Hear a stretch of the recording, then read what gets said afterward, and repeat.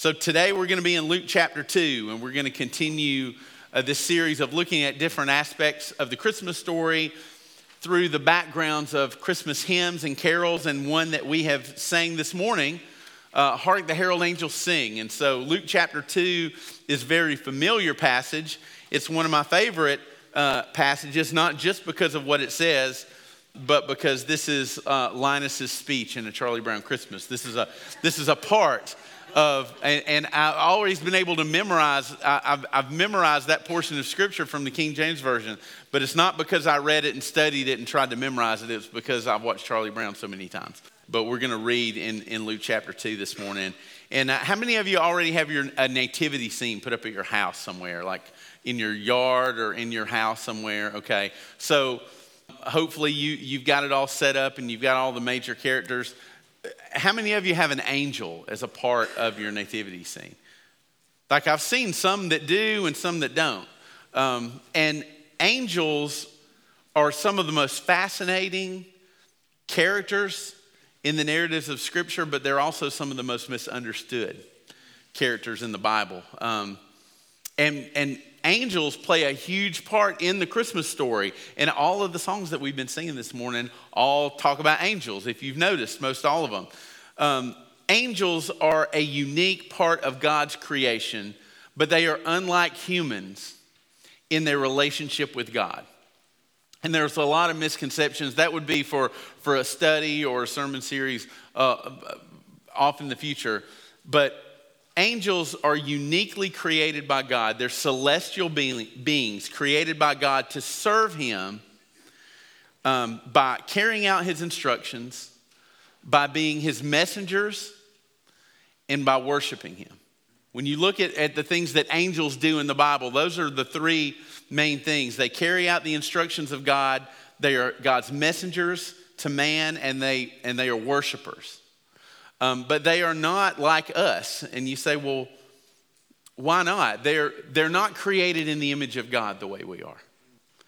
When God made us, He said, let us make man in our image. And that is the only thing in all of creation that God said would be made in His image, as you and I. So angels, though we often acquaint them as people, they're not people. They're not people made in the image of God. They aren't also a common misconception. Angels aren't humans who became angels. Angels are unique. They were created separately. And no matter how many times we watch It's a Wonderful Life, and we identify with Clarence, everybody loves Clarence in It's a Wonderful Life. But Clarence's story that he's someone who died and he has to earn his wings to get that. That makes a good Christmas story, makes for a good movie, but it's not a biblical concept when it comes to angels, because angels actually would be jealous of you and I, because angels can't have a redemptive relationship with God the way you and I do. Jesus didn't come to redeem the angels. He came to redeem us. And so in that aspect, we are the pinnacle of His creation, and God sets us apart differently. And angels would look at the kind of relationship that you and I can have with God and wish they could have that sort of relationship with God. But as we look in Luke chapter 2, angels play a huge part in the Christmas story. And so look with me in chapter 2. We're going to read verses 8 through 15 this morning. Very familiar. Beginning in verse 8, Luke writes and says, in the same region, this is from the CSB, shepherds were staying out in the fields and keeping watch at night over their flock. Then an angel of the Lord stood before them, and the glory of the Lord shone around them, and they were terrified. But the angel said to them, don't be afraid, for look, I proclaim to you good news of great joy, which will be for all the people. Today in the city of David, a Savior was born to you, who is the Messiah, the Lord. This will be the sign for you. You will find a baby wrapped tightly in cloth and lying in a manger.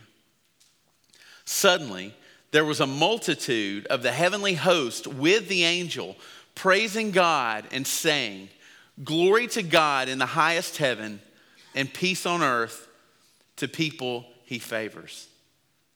When the angels had left them and returned to heaven, the shepherds said to one another, "Let's go straight to Bethlehem and see what has happened, which the Lord has made known to us." Now, there are lots of Christmas carols about angels, but Hark the Herald Angels Sing is a carol that was written by Charles Wesley, and you may be familiar with the name Charles Wesley. He and his brother John were two of the primary founders of the Methodist Church.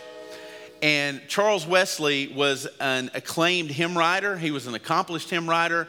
He wrote over 6,500 hymns in his lifetime, as many as 10,000 hymns Charles Wesley wrote. He was a theologian, he was a minister, and he and his brother John were predominant in the founding of the Methodist denomination. But Charles Wesley wrote this along with lots of other hymns. If you wanted to go and just Google Charles Wesley hymns, you would see several that you would recognize that are predominant. When we sing "Christ the Lord is risen today" at Easter time, that's a Charles Wesley hymn. There are lots and lots that you will be familiar with. But this hymn was originally titled "A Hymn for Christmas Day." And I want to show you, just for history's sake, the comparison between the original lyrics that Charles Wesley wrote in 1739 and then the adaptation of those lyrics the way we read them today. They've been changed just a little bit, and so if you look at them, Wesley's original in 1739 says, "Hark, how all the welkin rings." Now, hark, again, hark is like an exclamation to say, hey, listen, pay attention. Can I have your attention? That sort of thing. "Hark, how all the welkin rings, glory to the King of Kings, peace on earth and mercy mild, God and sinners reconciled.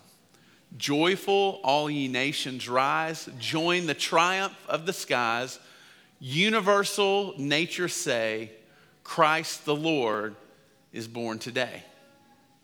So you can see that alongside the version of the hymn that we sing now. We can credit to Nahum Tate and Nicholas Brady in 1782, which they took Wesley's version and adapted it just slightly. So many of these hymns, when you study them, you'll find that there was an original writing, and then over the years they were adapted as music was changed and added to it. Actually, I believe in my study I found that "Hark the Herald Angels Sing" actually had two different sets of music before it was given the melody that we sing. I believe I read that originally it was sang, and previously it was sang to the tune of "Amazing Grace." Was one of the ways that people would sing this hymn. But Wesley wrote this hymn based on Luke chapter 2, verse 14.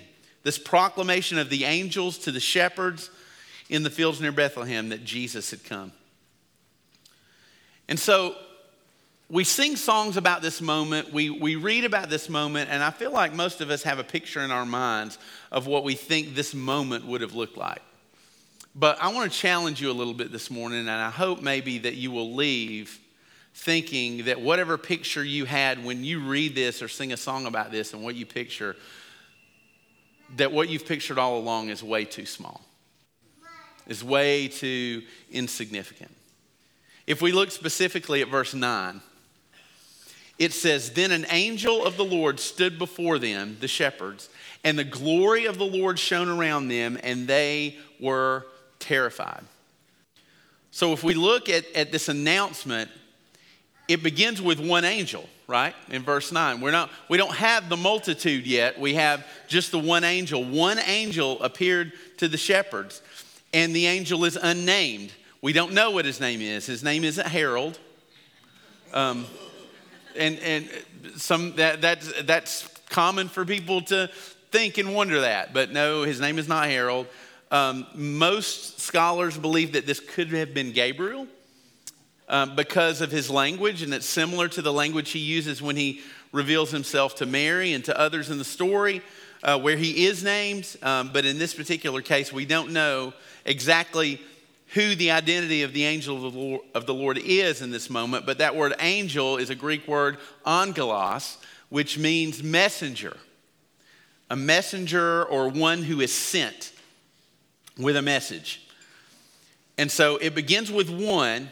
So it says an angel of the Lord stood before them. Now that's shocking enough, and there are lots of times where we see people encounter angels. The angel of the Lord would appear to them, and that rocked their world. But then in addition to that, it says, and the glory of the Lord shone around them. Now, whenever we read the glory of the Lord, and whenever the glory of the Lord reveals itself to man, we can know that means that his presence is there. So whenever it talks about the glory of the Lord, it means that the glory of the Lord is accompanied by his presence. And the glory of the Lord is also always accompanied by a bright, brilliant, powerful light. Everywhere in Scripture where we see the glory of the Lord described, it's described in this powerful light. So I want you to consider the shepherds for just a minute. We've probably all tried to put ourselves in the place of the shepherds in this moment. We've talked about shepherds a lot lately in the past few sermon series, but what you need to know about shepherds is that they were not valued members of society. They were outcasts. They were troublemakers. They were not considered a part of normal society. Most of them had the reputation of being thieves and criminals and crooks. They just were not highly regarded at all in this culture.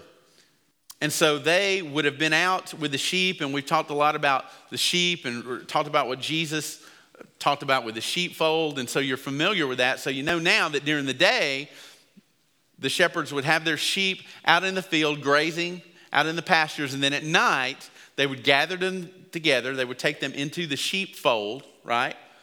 Close them up. And then the shepherds who would have been sleeping out with them, they would have taken turns resting during the night, where one is awake. They don't want to all go to sleep because an animal, a predator, somebody could get in to the sheepfold, a thief. And so they didn't want that to happen, so they would take turns guarding. So you've got this group of shepherds, dirty, nasty, questionable shepherds, laying around, most of them sleeping, one probably awake enough just to make sure the sheep were okay.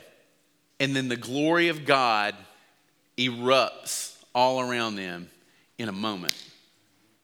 And I don't know how many of you are fans of Christmas Vacation.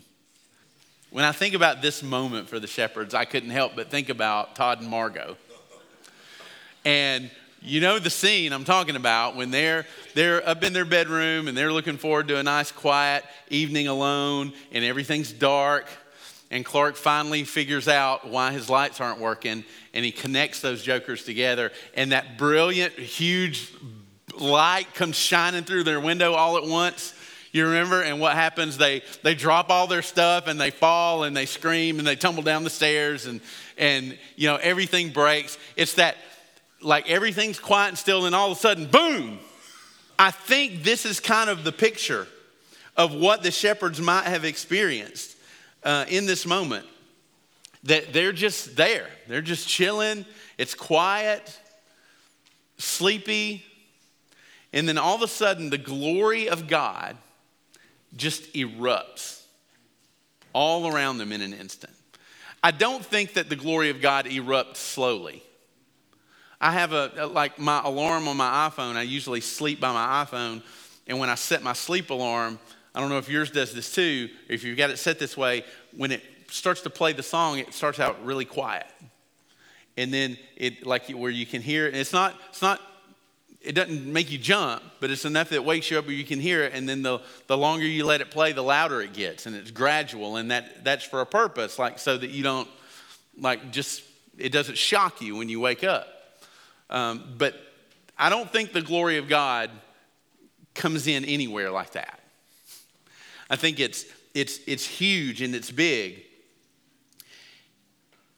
And I think we also picture the shepherds being in the field and and this angel appearing to them, and it says the glory of the Lord shone around them. I think we just kind of picture this glowing angel kind of maybe floating up in the sky. But when it says the glory of the Lord shone around them, there are other places in Scripture where we see people encounter the glory of the Lord. Moses encountered the glory of God in the burning bush. Peter, James, John encountered the glory of God when they were with Jesus on the Mount of Transfiguration. And in both of those, Jesus was transfigured, and it says he glowed. There was this amazing light. In the burning bush was represented the holiness of God. The presence of God was represented by fire. But in all of those instances, the glory of God came before them, like it was in front of them. And we'll read in a minute about how Moses, when Moses said, God, let me see your glory, God allowed a part of his glory to kind of pass by Moses. But I just read this different. It says the glory of the Lord shone around them. It wasn't a kind of glory that was just in front of them. It was a kind of glory that surrounded them. It's not that they were before the glory of God, but they were in the middle of the glory of God. It shone around them. That there's not a place that they could have looked or turned where they didn't see the glory of God. And I just think that's different. Instead of it being in front of you, it's a picture of they're right in the middle of the glory of God, enveloped by it. And so their response, like anyone who ever came into the presence of an angel or the presence of the glory of God, was fear. I mean, they had never seen anything like this before. Have you? If you saw this, if you saw an angel and you saw the light of the glory of God surrounding you in the middle of the night, like you would be scared out of your mind. So of course, the proper response is fear. They feared for their life. They would have been afraid that whatever was coming on them, they didn't know what it was, but their instant first thought probably was, we're about to die. Like this is, we don't know what this is, but it's so overwhelming, it's so big. This is it. Like, I'm just going to die right here on this field. And there's good reason for them to have thought that, because the glory of God is fierce. It's huge. If we go back to Exodus, I want to show you a couple of passages in Exodus where people beheld the glory of God. Exodus 24, verses 16 and 17, it says, the glory of the Lord settled on Mount Sinai. This is when Moses went to receive the commandments from the Lord. And the cloud covered it for 6 days. And on the seventh day, he called to Moses from the cloud. And the appearance of the Lord's glory to the Israelites was like what? A consuming fire on the mountaintop. That the glory of God revealed itself like a consuming fire. Exodus chapter 33, later on, this is what I was talking about earlier, verses 18 through 20. Says, then Moses said, please let me see your glory. Can you imagine asking God that? Let me see your glory. And God said, he said in verse 19, I will cause all my goodness to pass in front of you, and I will proclaim the name, the Lord, before you. I will be gracious to whom I will be gracious, and I will have compassion on whom I will have compassion. Verse 20, but he added, you cannot see my face, for humans cannot see me and live. Like when we talk about the glory of God, that is a powerful, fierce, overwhelming thing that we can't behold. I sometimes have the thought when I'm singing worship songs, or you sing a song that says, Lord, let me see you. I remember that old song, open the eyes of my heart, Lord, open the eyes of my heart. I want to see you. I want to see you high and lifted up. Like, we would sing that song, but we shouldn't sing songs like that casually. Because Moses said, God, I want to see you. And God said, well, you can't, because you would die. If I show you all of my glory in this moment, it's too much for you. You can't. And so it's like this is the glory of God. God's glory doesn't change. So this is the glory of God that was on that hillside that day, that was in that pasture when those shepherds saw this angel. This is our God, a God of holiness. The glory of God comes from the holiness of God. And the reason we can't take the glory of God and we can't endure it to behold it because of his holiness. He is so much more holy than we are. He's so much more set apart. But this glory is what surrounded them. So fear would have been the proper response. They weren't doing anything wrong by being afraid. Like, that's exactly how they should have been when the glory of God shows up.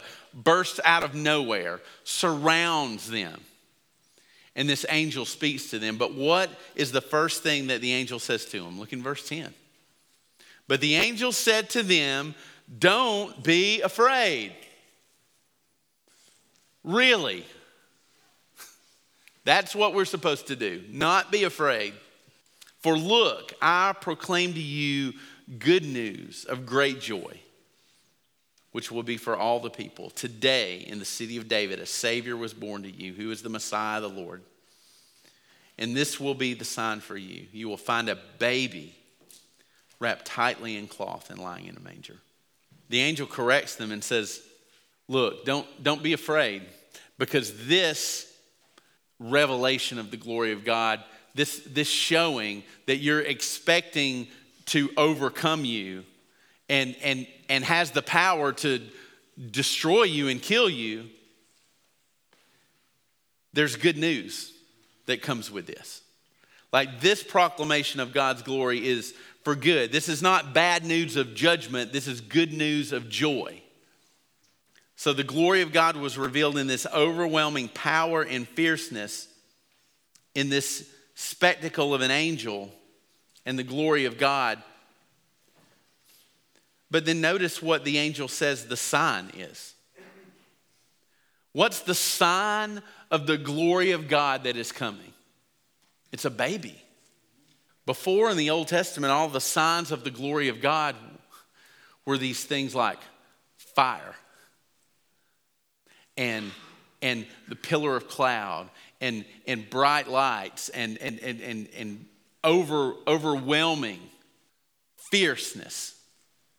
But he says the sign for you is a baby.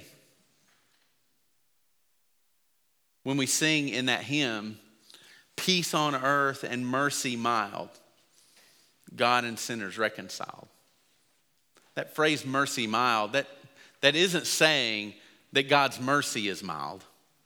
Like there's different levels of God's mercy and that his is mild. It's not.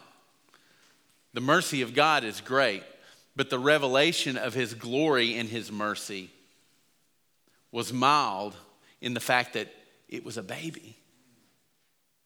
All of the glory of God was coming to man, but it was coming in this sign that was so small and so peaceful and tender and the most compassionate thing that you can think of. The sign wasn't fire. It wasn't a huge spectacle, which would have been appropriate for the glory of God.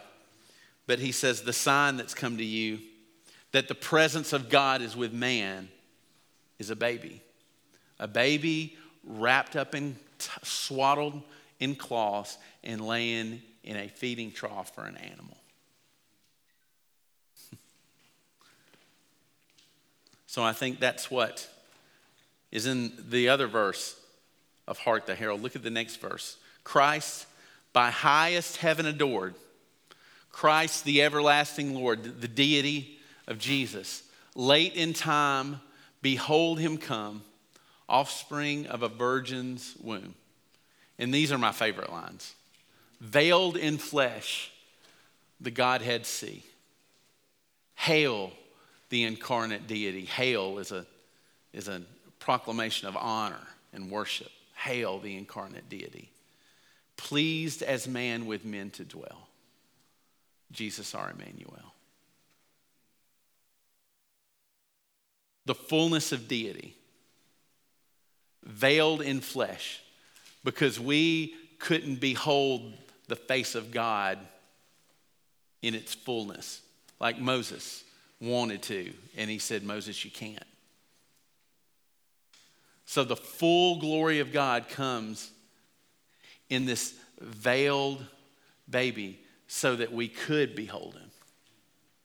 And in John's gospel, what does it say about Jesus in chapter 1? He says, and we beheld his glory.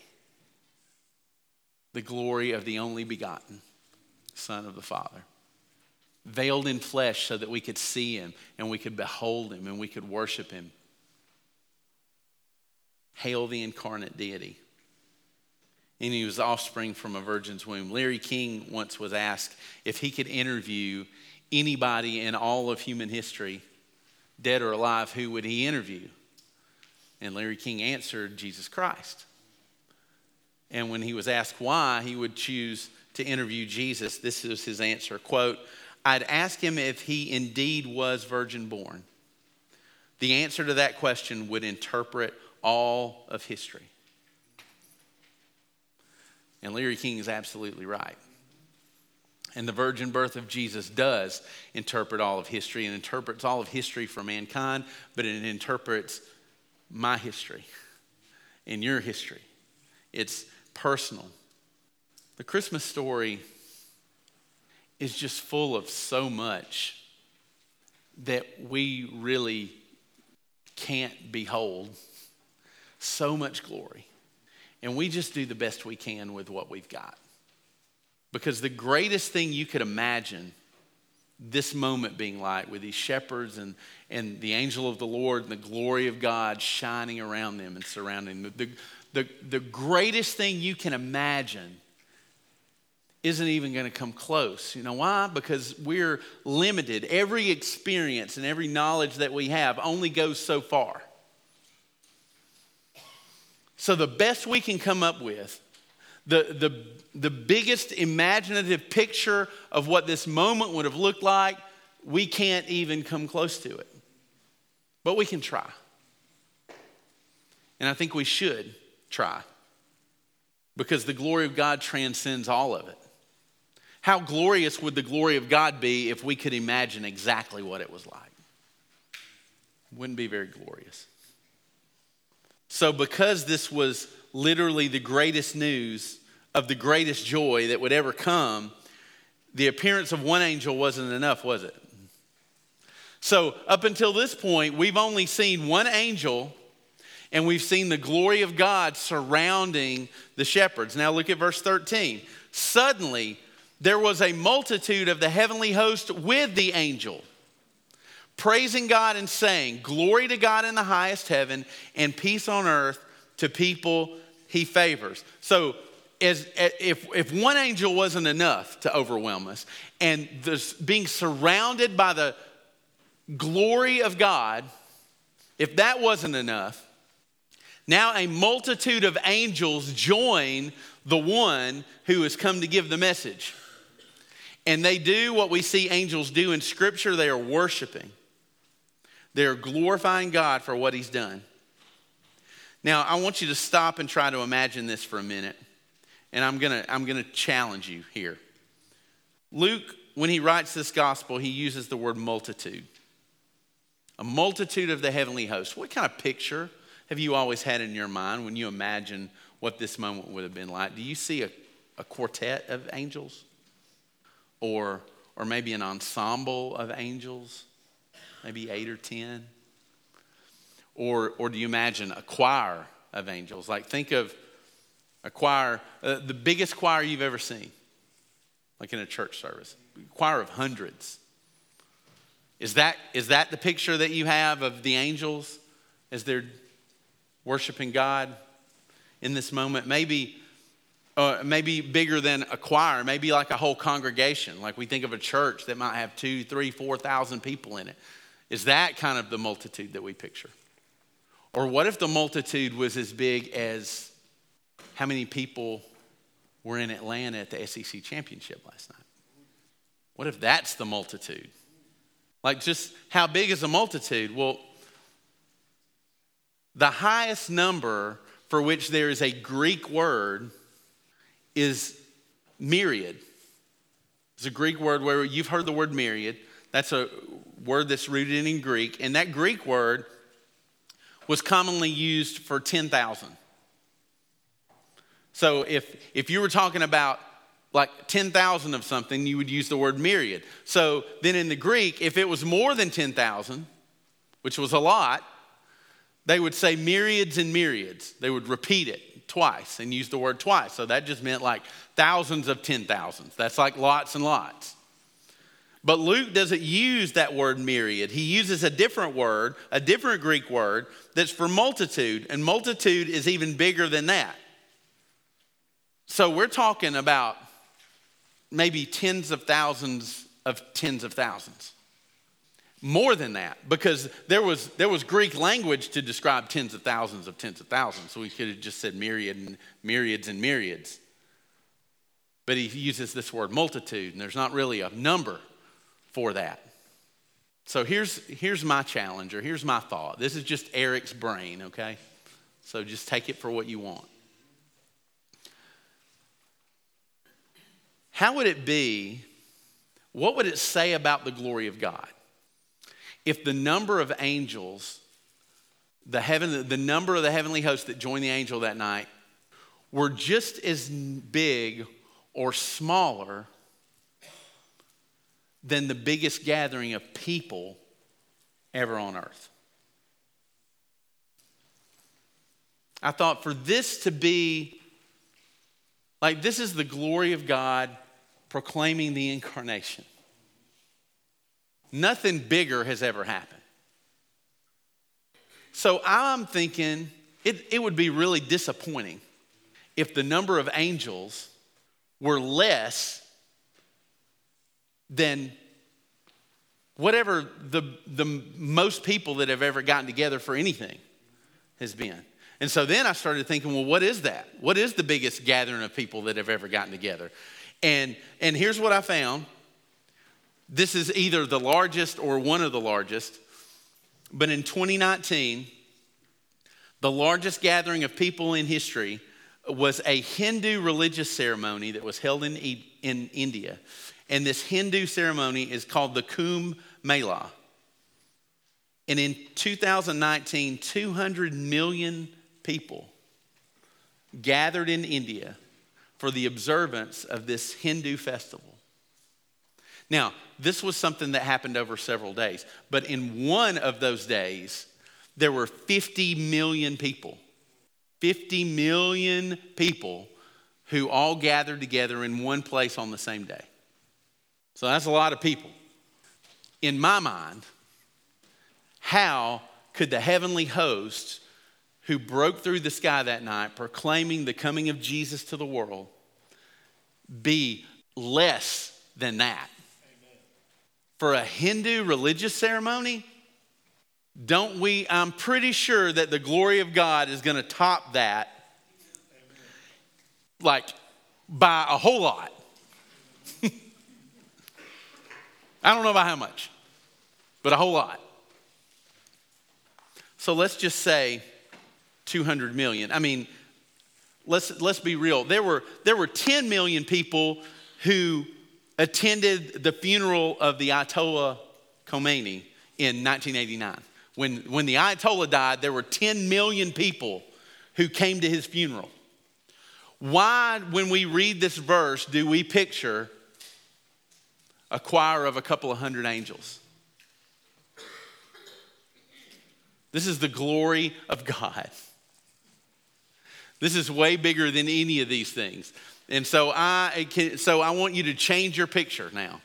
For the rest of your life, when you read this and when you sing about the multitude of the heavenly host praising God, imagine being one of those shepherds on that hill and everywhere, there's one angel, and now the one angel that was there, I don't even know if they can see him anymore.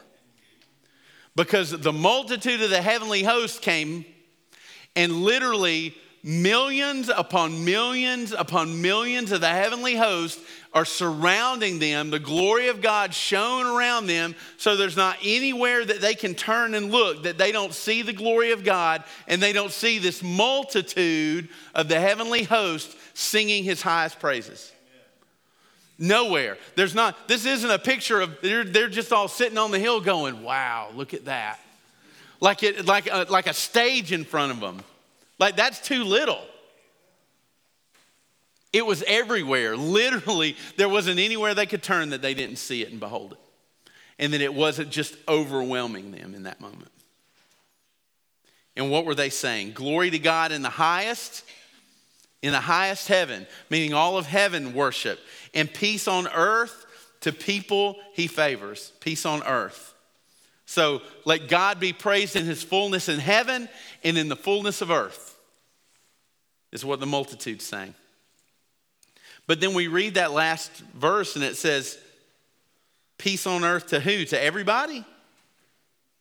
Well, it says to the people he favors, or the ones on whom his favor rests, your Bible may say. You say, well, who are those people? Like, I want the favor of God, right? You want the favor of God. Because if the peace of God is for the people he favors, then I want to be somebody he favors, because the peace of God is something that I need. So how do you get the favor of God? We might be inclined to say that you earn it. Because how do we gain favor with one another? How do we gain favor at our jobs? How do we gain favor at in anything? We earn it. It's kind of how we're programmed. But this isn't a proclamation of saying peace on earth to the people he favors because they've earned it. Because we know through the rest of the counsel of Scripture, you can't earn it. Because it's too big, it's too great. It can only be given. This is an expression of the will of God, the free choice of God to give his favor to whomever he pleases. And peace on earth to people he favors. You say, who are the people God favors? Anybody he wants to. And what does he say? Who are the ones who he favors? The ones who have put their faith in him. The ones who follow. Look at 1 Peter chapter 1. Verses 3-5. It says, blessed be the God and Father of our Lord Jesus Christ, because of his great mercy, he has what? Given us new birth. Given us new birth into a living hope through the resurrection of Jesus Christ from the dead, and into an inheritance that is imperishable. How do you earn an inheritance? You don't. You're given an inheritance because of your relationship.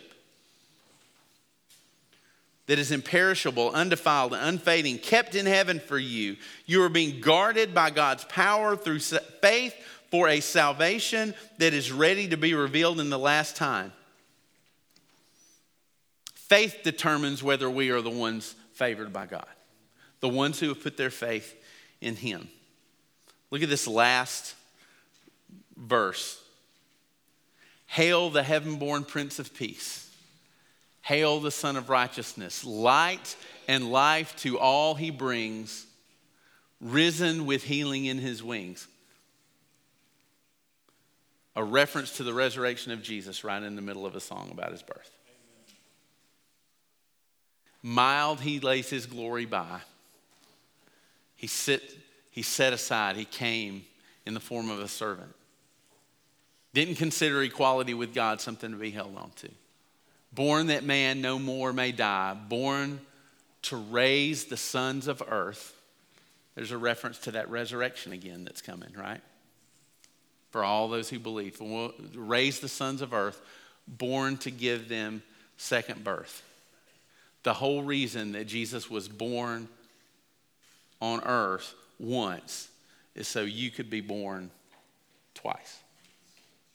He was born into this world once so that you could experience a second birth in him through faith. So Hark the Herald Angels Sing isn't even a song about angels. It's a song about the message that the angels came to bring and how good it was and how great it was and how glorious it was. Hark the Herald Angels Sing is just another song about how incredible Jesus is.